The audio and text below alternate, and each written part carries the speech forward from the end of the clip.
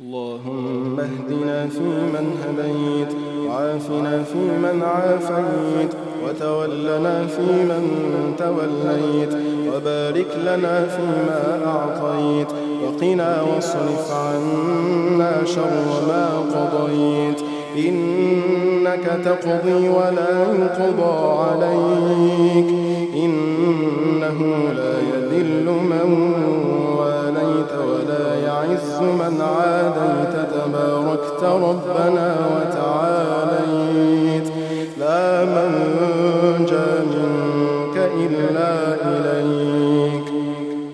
اللهم لك أسلمنا وبك آمنا وعليك توكلنا وإليك أنبنا وبك خاصمنا وإليك حاكمنا، فاغفر لنا ما قدمنا وما أخرنا وما أسررنا وما أعلمنا وما أنت أعلم به منا، أنت المقدم وأنت المؤخر، لا إله إلا أنت.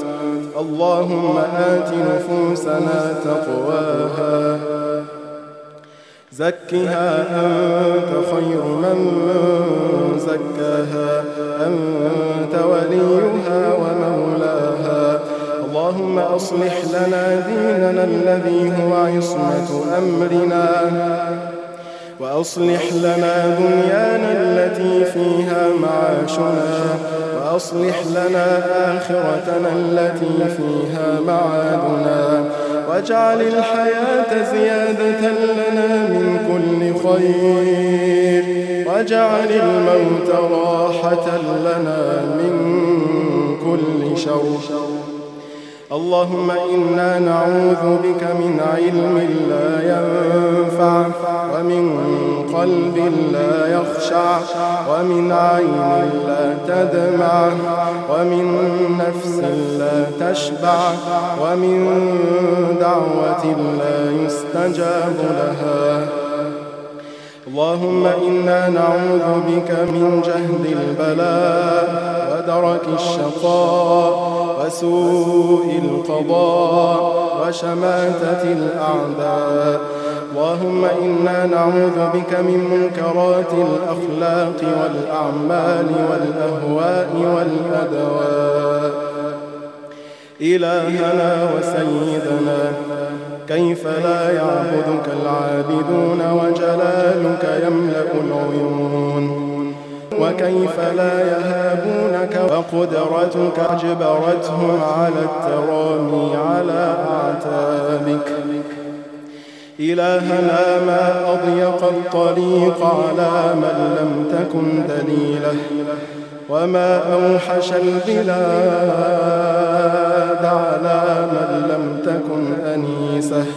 سبحانك، أنت الذي سجد لك الليل والنهار، والفلك الدوار والبحر الزخار. إليك تقرب المتقربون في الخلوات. إلهنا وسيدنا، اللهم فارج الهم وكاشف الغم، مجيب دعوة المضطرين، رحمن الدنيا والآخرة ورحيمهما. نسألك اللهم رحمة من عندك، نسألك اللهم أن تنزل علينا رحمة من عندك، تجمع بها شملنا وتؤلف بها بين قلوبنا، وتصلح بها أحوالنا. اللهم إنا عبيدك، بنو عبيدك، بنو إمائك، نواصينا بيدك، ماض فينا حكمك، عدل فينا قضاؤك.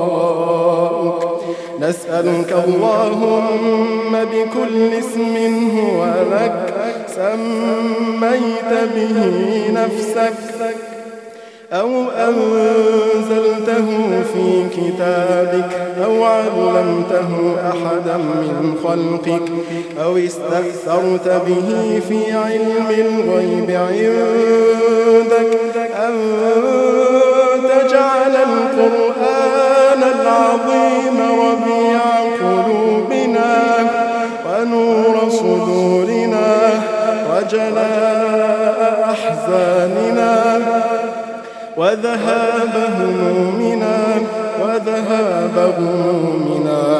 اللهم ذكرنا منه ما نسينا وعلمنا منه ما جهلنا وارزقنا تلاوته آناء الليل وأطراف النهار يا رب العالمين اللهم واجعلنا من أهل القرآن الذين هم أهلك وخاصتك يا رب العالمين إلهنا ظلمنا أنفسنا ظلما كثيرا لا إله إلا أنت سبحانك إنا كنا من الظالمين لا إله إلا أنت سبحانك إنا كنا من الظالمين اللهم إنا ظلمنا أنفسنا ظلما كثيرا اللهم فاغفر لنا مغفرة من عندك اللهم فاغفر لنا مغفرة من عندك وأعتق رقابنا من النار اللهم أعتق رقابنا من النار اللهم أعتق رقابنا من النار اللهم إنا وإن عصيناك فإنا نحبك ولا نقوى على عذابك اللهم إنا وإن عصيناك فإنا نحبك ولا نقوى على عذابك